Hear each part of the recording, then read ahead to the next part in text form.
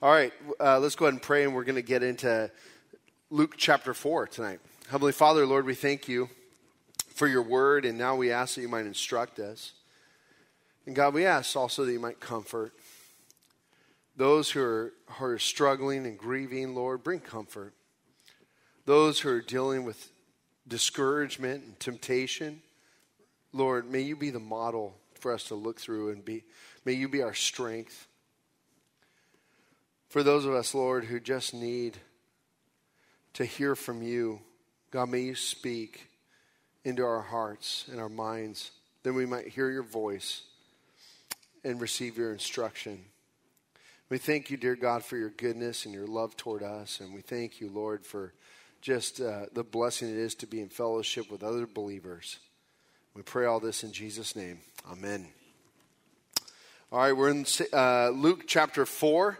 Last week we left off with the genealogy of Jesus Christ, and now we're going to start out with verse 1, and I'm going to read verse 1 and 2, and then we'll pause for a minute. Then Jesus, being filled with the Holy Spirit, returned from the Jordan and was led by the Spirit into the wilderness, being tempted for 40 days by the devil. And in those days he ate nothing, and afterward, when they had ended, he was hungry. Now, this episode starts with a summary. I believe the first two verses are somewhat of a summary of what's coming next in the temptation, because we do read that he was constantly being tempted by the devil while he was in the wilderness. But notice that it states that he was filled with the Holy Spirit. Of course, that's following up from that baptism moment. Remember, the Holy Spirit descended upon him like a dove, and the voice from heaven, "This is my son, with my beloved son, with whom I am pleased."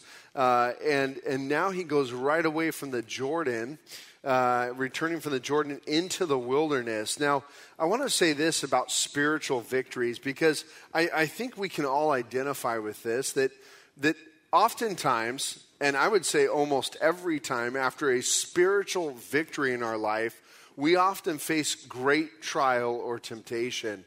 I had learned that over the years. We'd come back from or have just an amazing, incredible moment where the Lord reached and spoke into youth kids' lives or on the mission field. And as soon as you come out of that and you're even tired or whatever the case is, temptation always follows. And sometimes it might even just be in a church service that God has spoken to you and met you in a fresh way. And you leave from here, and tomorrow you're going to deal with the temptation. Or you'll get home and get in a quarrel with your wife or your husband or your child or whatever the case is. Oftentimes, after spiritual victories, we face great temptations. Now, I want to point this out because of the fact that we're going to see that Jesus is the one who we want to identify with, because he's identified with us in every way. And we left off with him coming up out of those baptismal waters, and we shared about how he identified with us in every way, including through baptism. And now we're going to see even in temptation. So he's led into the wilderness. Now, I have a picture here. This is actually from the town of Jericho. And you see there's a sign, Mount of Temptation. There it is. You can go there. Actually, no one knows that this is the mountain, but because of Matthew's gospel about being led out to a high mountain, this is like the highest mountain in the region. So they had built a monastery on this mountain, and there's cable cars that go up from Jericho. It's like Disneyland now, right? Hey, this is where Jesus was tempted, you know. Of course, we don't know at all that was the actual place, but it makes for a good tourist stop. Because right there at the sign, they have shops that you can shop out and spend a lot of money. I do have a video. Now, this video, before you play the video, this video is actually in the Judean wilderness. It's a monastery, so I'm flying a drone. And I didn't know if it was legal for me to fly a drone there or not. I had permits, but I didn't know if that particular spot was legal, so I was kind of not getting too close to anything, but it'll give you the idea of what the Judean wilderness looks like. And again, there's a monastery there that these monks built to be for asceticism. But anyway, go ahead and play that video here, and you can get an idea. Nope, that's a picture. You got to go to the video. There we go. That's the shakiest part. Sorry about that. But you can see it's pretty desert landscape. Can you turn off the lights there, Richard? You got that? There we go. Now you can kind of see it a little better.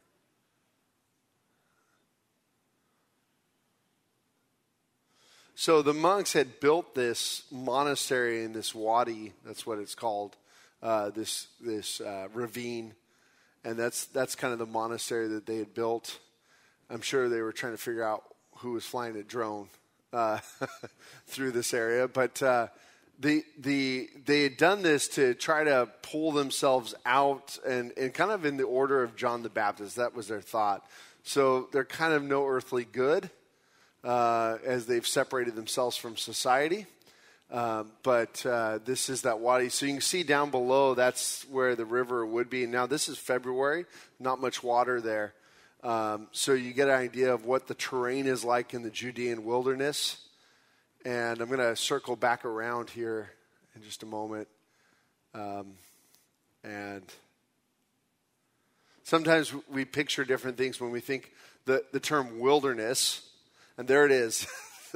That's the wilderness that we're talking about. So it's pretty barren land. And you can turn back on the lights, Richard.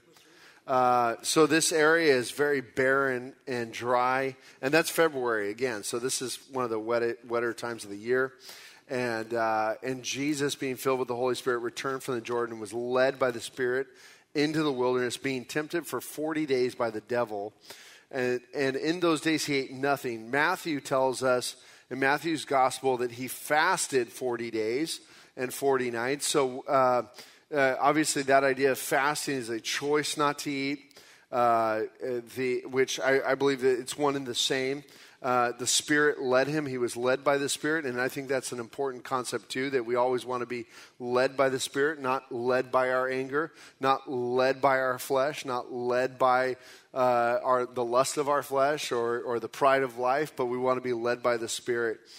And so we go on to say that in verse 3, and the devil said to him, "If you are the Son of God, command this stone to become bread." But Jesus answered him, saying, "It is written, man shall not live by bread alone, but by every word of God." Now, as the gospel writers, both Matthew and Luke, record three of these temptations that Satan had tempted Jesus with, we're going to see how Jesus deals with it. And all three answers Jesus gives come right out of Deuteronomy. Deuteronomy means second law. And it was a repeat of the law for the people of Israel, that they might be reminded of God's standards and what he should do. Oftentimes we look at the law as something oppressive that God has given to us. That's often how we treat the law. It's oppressive. Well, that's our rebellious flesh. Actually, what we see is when we honor God and are obedient to his law, there's freedom found there. The unfortunate part of that is we are incapable of keeping the law because of our sin nature. And that's why we need a Savior who was capable to be tempted in every way but be without sin. So the devil comes to him. We already know that Jesus is hungry. And he tempts him with, "You're the Son of God. Command this stone to become bread." Now, certainly Jesus was capable of this. There's no question about that. Remember when Jesus came into the city on Palm Sunday, and he said that even the very stones could cry out. And we know that God even said that he could create children of Abraham out of stones. And so the power of God is absolutely there to feed himself or provide for himself. Certainly we saw miracles where Jesus multiplied, fed 5,000 with the fish and the loaves, and fed the 4,000, and did many, many miracles that Jesus did. And it's interesting, by the way, back in the 1980s, there was a whole movement of recording artists to record this song called "We Are the World." And it was all about, like, we're going to raise money for the impoverished and the hungry. And so they had, like, all the famous stars at the time, Tina Turner, Michael Jackson, all the famous 80s recording artists. Stevie Wonder was a part of it, so many. And so as they were putting together this song, We Are the World, they even said, there's a line in it. It says, just as Jesus turned the stones to bread so we can feed.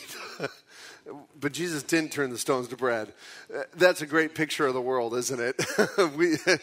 Their title song, We Are the World, is like, oh yeah, we don't know what we're talking about. We make stuff up. We lie even. And I don't know that it was intentional or just ignorance, but nonetheless, what we read is Jesus said, it is written, man shall not live by bread alone, but on every word of God. This comes right from Deuteronomy 8:3.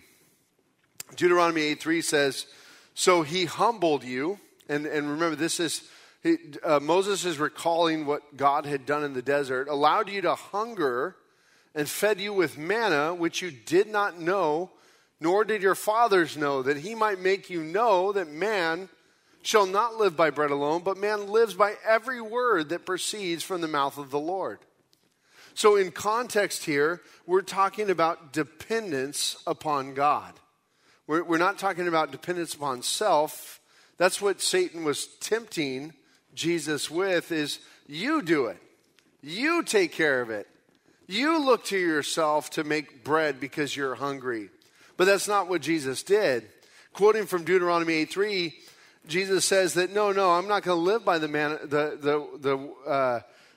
by bread alone, but I'm going to live by the word of God, because it's the word of God that has the ability to bring sustenance to us, to nourish us. If you remember in the desert wanderings over those 40 years, as Israel wandered through the desert, they were always fed. They received bread from heaven every morning, with the exception of the Sabbath.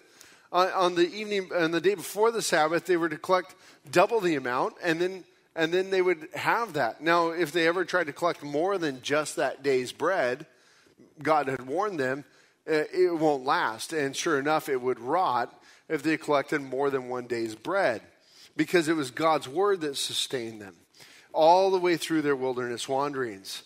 And sometimes we have a hard time believing that God can sustain me. God can take me through the trial. God can give me the strength to bear with, to make it through to the end. God can give me a hope that no one else can. And so oftentimes we look for ourselves to fix the problem, right? Anyone ever been there? I'm going to do this. I'll take care of it. And then before you know it, you're like, man, I never even prayed. I got to back up a few steps and pray. And so Jesus says, no, I'm not going to do this, Satan. Man shall not live by bread alone, but by every word of God. Jesus showed himself faithful. Verse 5 says, then the devil, taking him up on a high mountain, showed him all the kingdoms of the world in a moment of time. And of course, I showed you a high mountain there near the Jordan. And the devil said to him, all this authority I will give you, and their glory, for this has been delivered to me, and I give it to whomever I wish. Therefore, if you will worship before me, all will be yours. Verse 8, and Jesus answered and said to him, get behind me, Satan, for it is written, you shall worship the Lord your God, and him only you shall serve. And so as the devil takes him up on this high mountain, now I want to give you an understanding of the word Satan. The word Satan means enemy. So we can use the word Satan generically as an enemy of the brethren. We can speak of it, the word Satan, as the one who is a tempter. And that could refer even to demons or whatever the case. Or Satan can be the actual person, the devil, or that serpent of old that we read about in Genesis 3, and he's referenced again in Revelation. Or sometimes people refer to him as Lucifer. That actually comes from the Latin Bible, and it means morning or day star, or morning star, and not to be confused with Christ, the bright morning star, but. And so those are kind of the names that are given for Satan or the devil. But notice he takes him up on a high mountain and he offers him something. He said, I will give you all this authority I will give to you. I'm going to make you the ruler of this world. I'm going to give you everything. For this has been delivered to me, and I give it to whomever I wish. So the question is that true? Does Satan really have the authority to give the kingdoms of this world over to Jesus? And I would say, I think he does, actually, currently, right now. I think he does. And I think we can go back through biblical prophecy and see the prophetic outlook for the world and all the kingdoms that come through it. You go to Daniel chapter 7, we see that. But eventually, we know that a ruler is coming from heaven. That'll be at Christ's return, where Christ will redeem the entire earth and set up his millennial reign. But we know that Satan is also referred to as the God of this earth. Not the creator of the world, but just the one that is trying to rule this earth. And so he offers this to Jesus and says, but you've got to worship me. That's what he wants. You worship me. And look at Jesus' answer. Get behind me, Satan. For it is written, you shall worship the Lord your God, and him only you shall serve. Jesus is going to say that same phrase, get behind me, Satan, later on again when Peter actually tries to get Jesus to not go to the cross. When he tries to rebuke Jesus, say, no, you're not going to die. And Jesus says, get behind me, Satan, then as a temptation. But look at what he quotes from Deuteronomy 6:13. That's the passage he quotes for, and it says the exact same thing. You shall fear the Lord your God and serve him, and shall take oaths in his name. Him only you shall serve. That's it. It is God alone that you fear or reverence or worship, and it is God alone that you serve, and you serve no other person. And so he again quotes from the law of God, saying, no, this is what I will do. Verse 9 says, then he brought him to Jerusalem, set him on the pinnacle of the temple, and said to him, if you are the Son of God, throw yourself down. Sorry, I lost my, from here. Verse 10, for it is written, he shall give his angels charge over you to keep you. And in their hands they shall bear you up, lest you dash your foot against a stone. We'll go to verse 12. And Jesus answered and said to him, it has been said, you shall not tempt the Lord your God. And so in this third temptation, he takes Jesus up to this high pinnacle of the temple. This is probably on the eastern wall of the temple overlooking the Kidron Valley. Now, I couldn't get a picture of that view because there's walls with arrow slots on the Temple Mount, so you can't quite really see over. But I did get this picture, that picture you showed before, Addie. There we go. This is on the ramparts, and it's right next to the Temple Mount, and you're kind of looking into the Kidron Valley. If you can see that far tower in the background there on top of the hill, that's actually the Church of the Ascension, and it's on top of the Mount of Olives. So below is the Kidron Valley and then the Temple Mount. And so you can see that if you were actually on the eastern gate or eastern wall of the Temple Mount, you'd have a deep fall down into the valley. You kind of see everything, okay? And so here it says, he set him on the pinnacle of the temple and said to him, if you are the Son of God, throw yourself down from him here. For it is written, he shall give his angels charge over you to keep you. And in their hands they shall bear you up, lest you dash your foot against a stone. Satan is quoting Psalm 91, 11 through 12. And you don't have to go there right now. Addie, don't worry about pulling that up. But that's what he's quoting. He's quoting Psalm 91, 11 through 12. And what I want to point out about this is Satan probably knows Scripture better than you do. There's a really good chance of that he knows Scripture better than you do. In fact, I would almost guarantee he knows Scripture better than you. And you see how he twists Scripture? How he twists it to tempt? He's stating something that's true from the Psalms, but he's misapplying it in order to tempt Jesus. That's what Satan does. From the very beginning, he's been twisting God's word. He's been questioning God and casting doubt on God. And so sad it is when we fall into that same temptation where we're questioning, did God really mean that? Did God really say that? Well, maybe God just didn't understand. We've heard it said today that, all those principles of the Bible are so old-fashioned, right? That argument has been going on forever. That principle, do not eat of the fruit of the tree in the midst of the garden, it's so old-fashioned. That was like a couple weeks ago, at least, when God created and told you not to eat of that fruit of the tree. And you're not going to die, but you're going to become like God. And man, has that ever been the temptation since? I want to be like God. I want to make my own decisions. I want to be the one in charge. That's always the temptation for man. But notice how Jesus responds. You shall not tempt the Lord your God as you tempted him in Massah, is Deuteronomy 6:16. Sorry. Jesus says, you shall not tempt the Lord your God. That's where he stopped.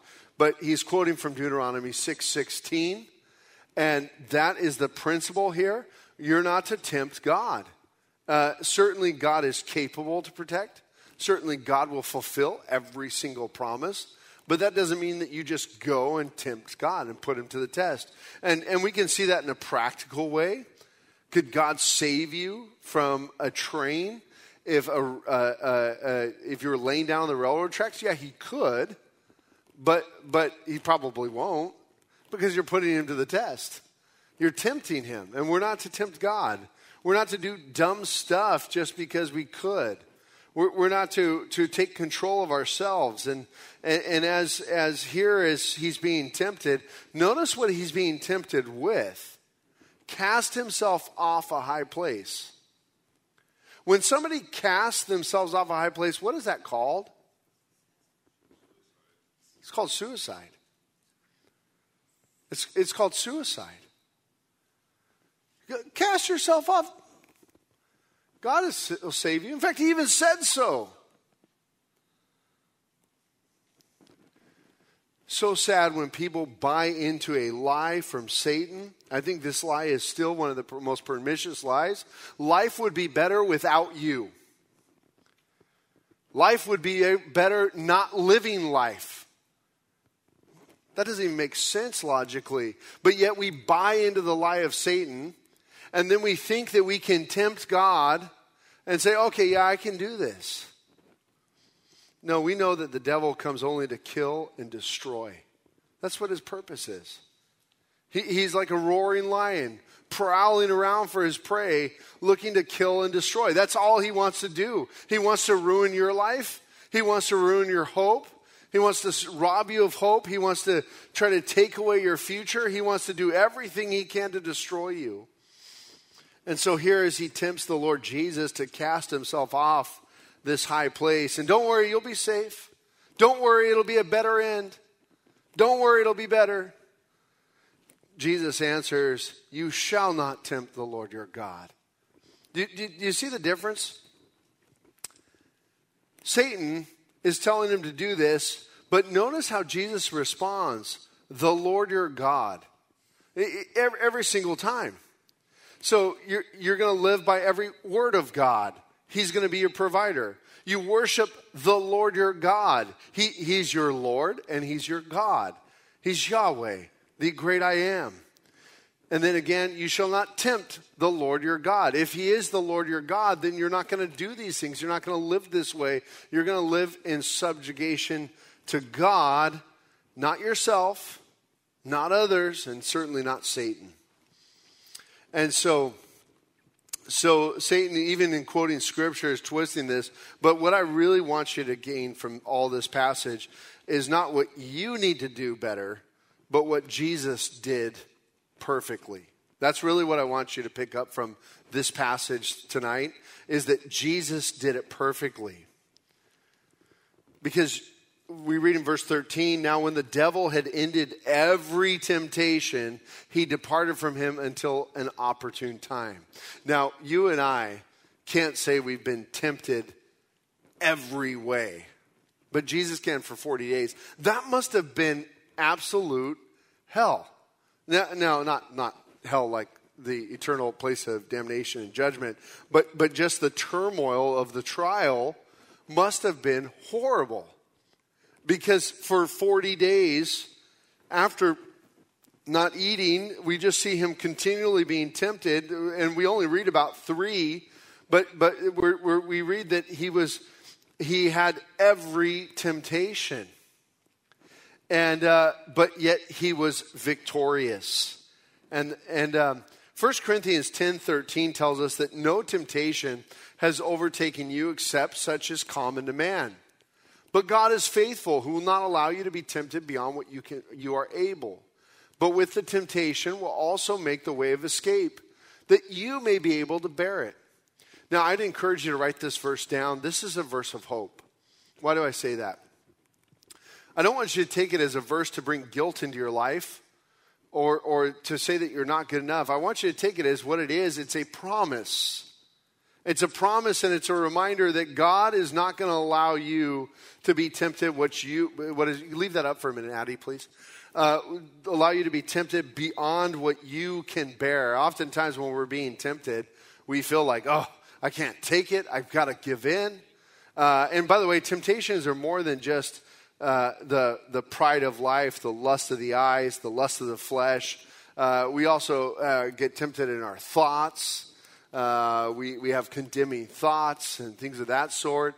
There's inward temptations, obviously, from our flesh, and there's outward temptations for us to go after. But here we want to understand that Jesus is the model. He knew the Word of God. He trusted in the Word of God and was obedient to God, the Father. And we see this promise that we're not going to be tempted beyond what we're able. Now look at what it says. But with the temptation will also make the way of escape that you may be able to bear it. That means God will always give you a way of escape. And certainly we saw that with Jesus, didn't we? We saw that Jesus quoted Scripture and each time escaped from the temptation. He never sinned. He was tempted but was without sin. And by the way, temptation is not sin. Don't confuse those two. You can be tempted to do something but refuse to do it, and that doesn't mean you're guilty of doing it. Don't bring guilt on yourself for being tempted, but rather turn praise toward God for not conceding to the temptation, that you were obedient and took the way of escape. James 1:13 through 14 tells us about temptation. It says that let no one say when he is tempted, I am tempted by God. For God cannot be tempted by evil, nor does he himself tempt anyone. But each one is tempted when he is drawn away by his own desires and enticed. So what we learn from James here is that God is not the tempter. That's important. He can't be tempted. God knows the truth. And there's no evil in God. So one, he wouldn't tempt you to try to provoke evil in you. And he himself knows all truth.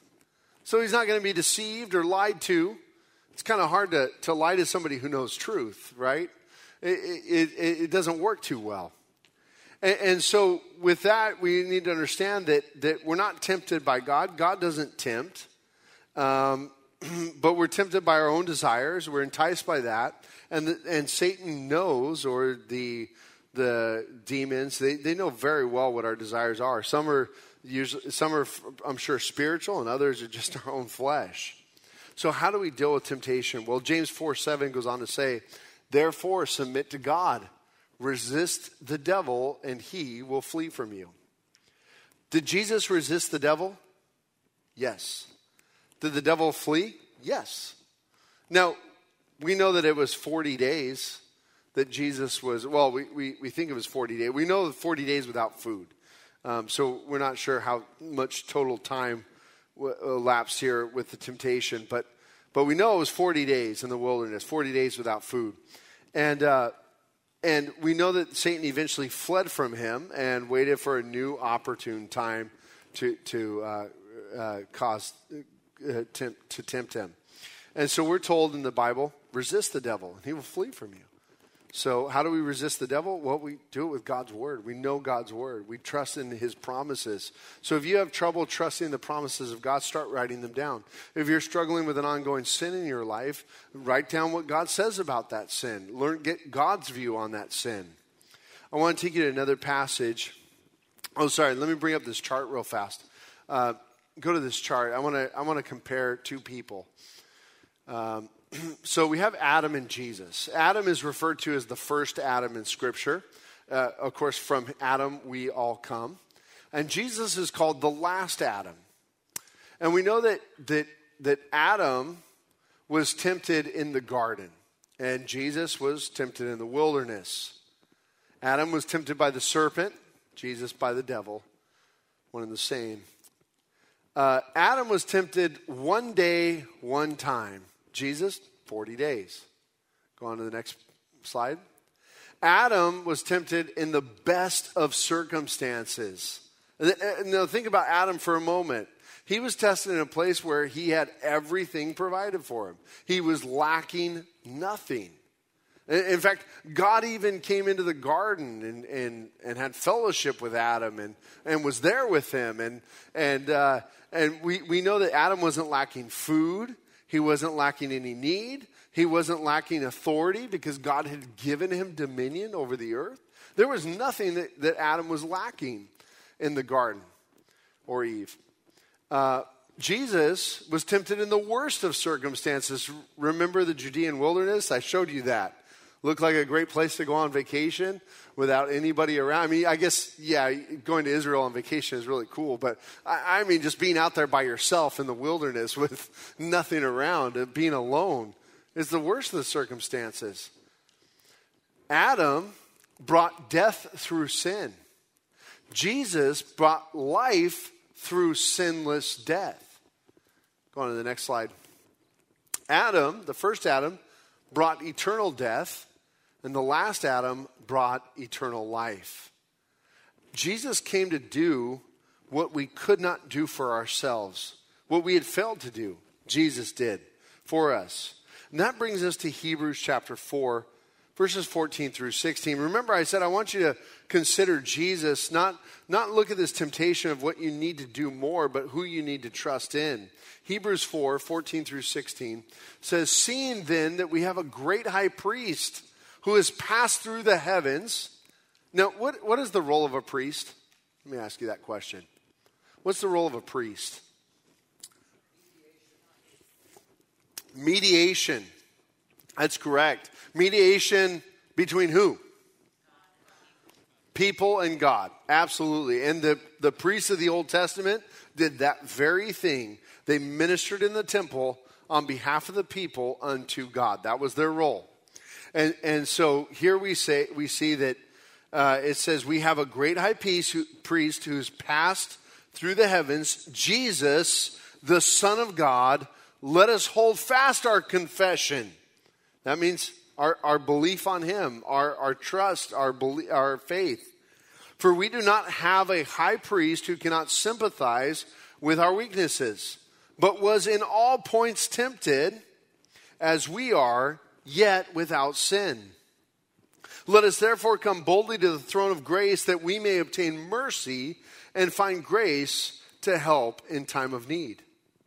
This is a beautiful passage because really what the author of Hebrews is saying is that you hold fast to your confession that Jesus Christ was powerful enough to have victory over temptation, to be sinless, to die a sinless death in your place, that he might become your righteousness and he might take your unrighteousness, nailing it to the cross. And so you have a high priest who has already done this, so now you can come boldly to the throne. Now you can trust that God receives you, that he accepts you. You no longer have to live in hiding and shame, but you live in victory and are welcomed before God, coming boldly to the throne, that you might obtain mercy and find grace in the time of need. Now, I remember one time calling, I was trying to learn more about the Roman Catholic doctrines, the Marian doctrines, the four Marian doctrines of the Roman Catholic faith. And I was trying to answer actually some questions from some youth kids that their families were Catholic and they were coming to youth group and they were a little upset that I wasn't saying the Blessed Virgin Mary whenever I spoke about Mary. And so I was just doing some research, trying to put together a good apologetic or defense for the Christian faith, or the evangelical Christian faith. And so I called up a Catholic priest, and I was talking to him, and I told him why I was calling him and what was going on. And I have by the way, anytime you talk to somebody from a different perspective, or even a cult, if you talk to a Jehovah's Witness or a Mormon, tell them who you are. Don't try to act like you're not a Christian to try to bait them. Be honest and upfront, because it's going to get real awkward when they realize you've been lying to them. Okay, so if you talk to a Muslim, tell them you're a Christian. It's okay, you can do that. If they ask you about Muhammad, just say, I don't know anything about Muhammad, but I know about Jesus. I can tell you about Jesus, because that's totally acceptable. So anytime you talk to somebody of another faith, just be honest and upfront. I've seen a lot of Christians who have tried to be undercover Christian. It never works. So, but anyway, I called the priest and I said, tell me, I don't understand why pray to Mary.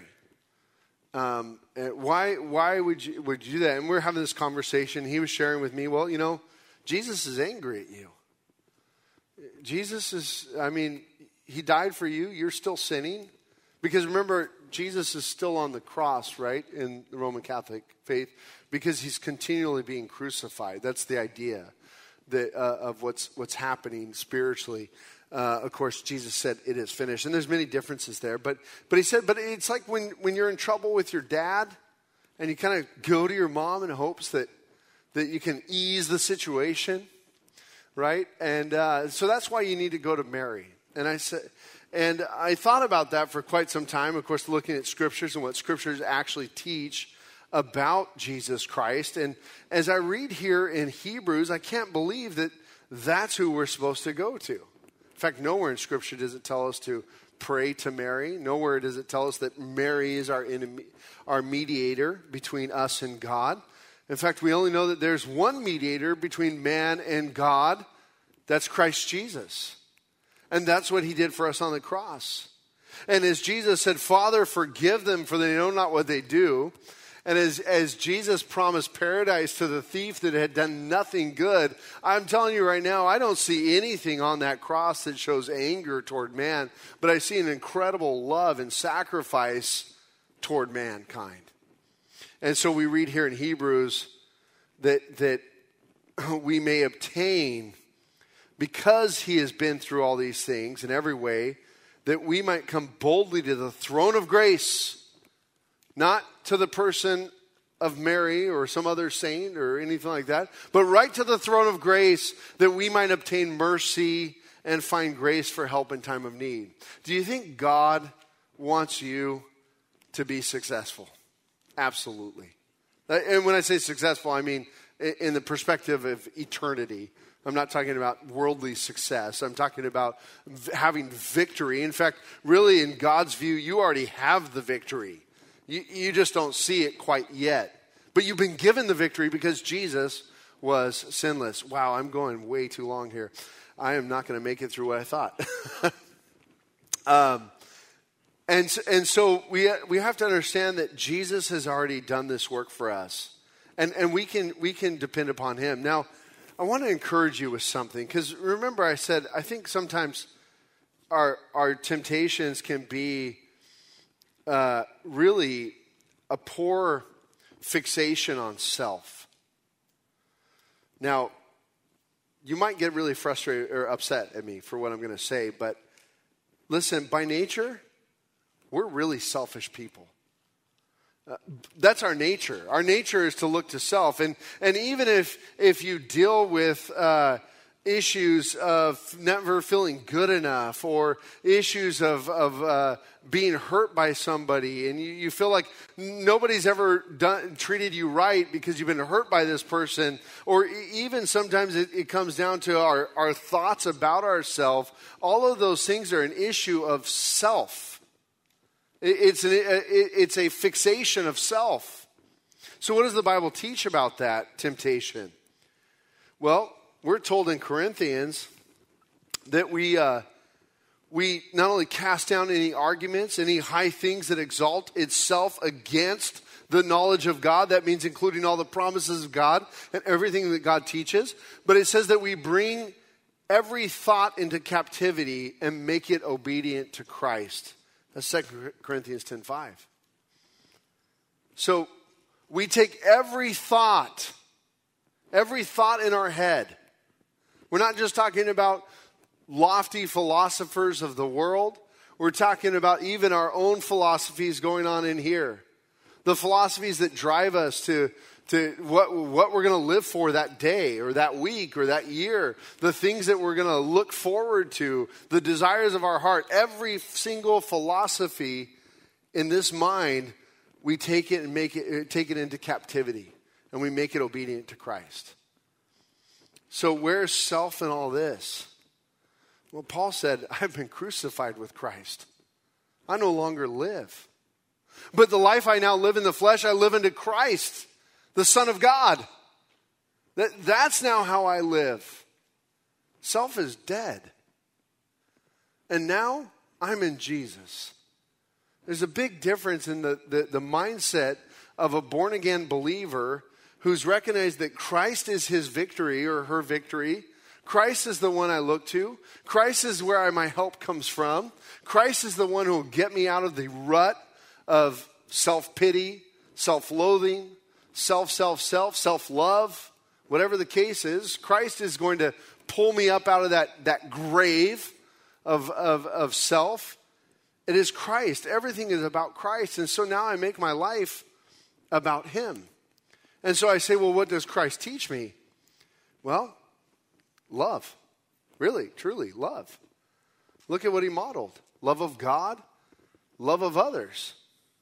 In fact, I don't think I remember one time when Jesus taught, you need to love yourself more. Nope, not one time. I'd love it if you could show it to me, but it doesn't exist in the scripture because that's our problem. We love ourselves too much, and it affects the way we live. It impacts who we live with. Do you realize, like, for dads or for husbands, you're not to love yourself more, you're to love your wife more.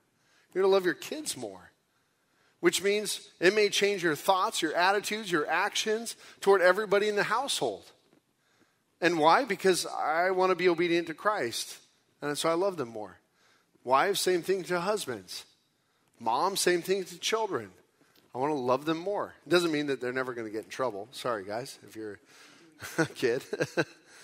But it really is about loving the way Christ loved, looking to love others, and being freed, not rather than you being held captive by sin and self, but you being set free by God to live that life that God has set apart for you.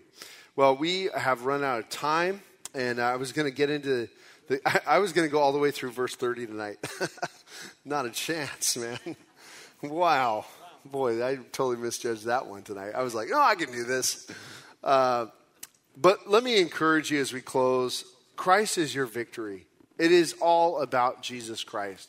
And as soon as you realize that he's done it for you, you can start rejoicing and living in joy. As soon as you can say Jesus, as soon as you can declare his name over your life and believe it, you're going to see that God brings victory into your life. And it doesn't mean life gets easier, but you start realizing that, man, every trial I go through, it's Jesus. It's his. Every hardship, every joy, it's yours. I'm just a servant. I'm no one, you're everything, God. And we start finding true joy in the midst of trial. So let's go ahead and pray.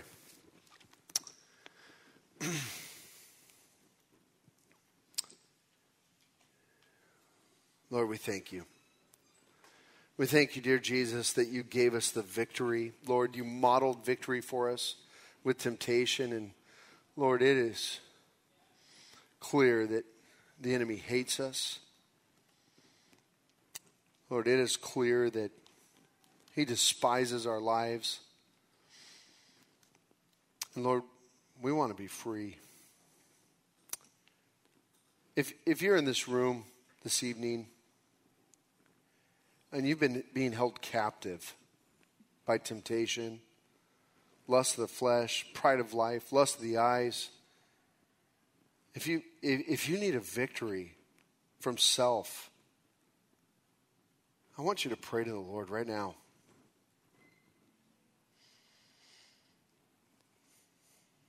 Lord Jesus, give me a victory. I need you. I need your name over my life. Lord, I want to honor you, but teach me how. Lord, I want to be set free, but help me have the faith to do so. I need you so bad in my life, Lord. I need a victory.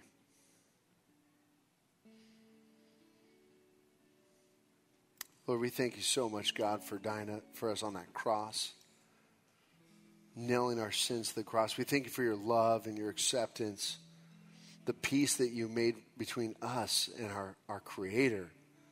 God, we're so grateful. Lord, we thank you that in you we already have the victory. Lord God, you are our joy. You are our hope. And we trust in you. We pray all this in Jesus' name. Amen.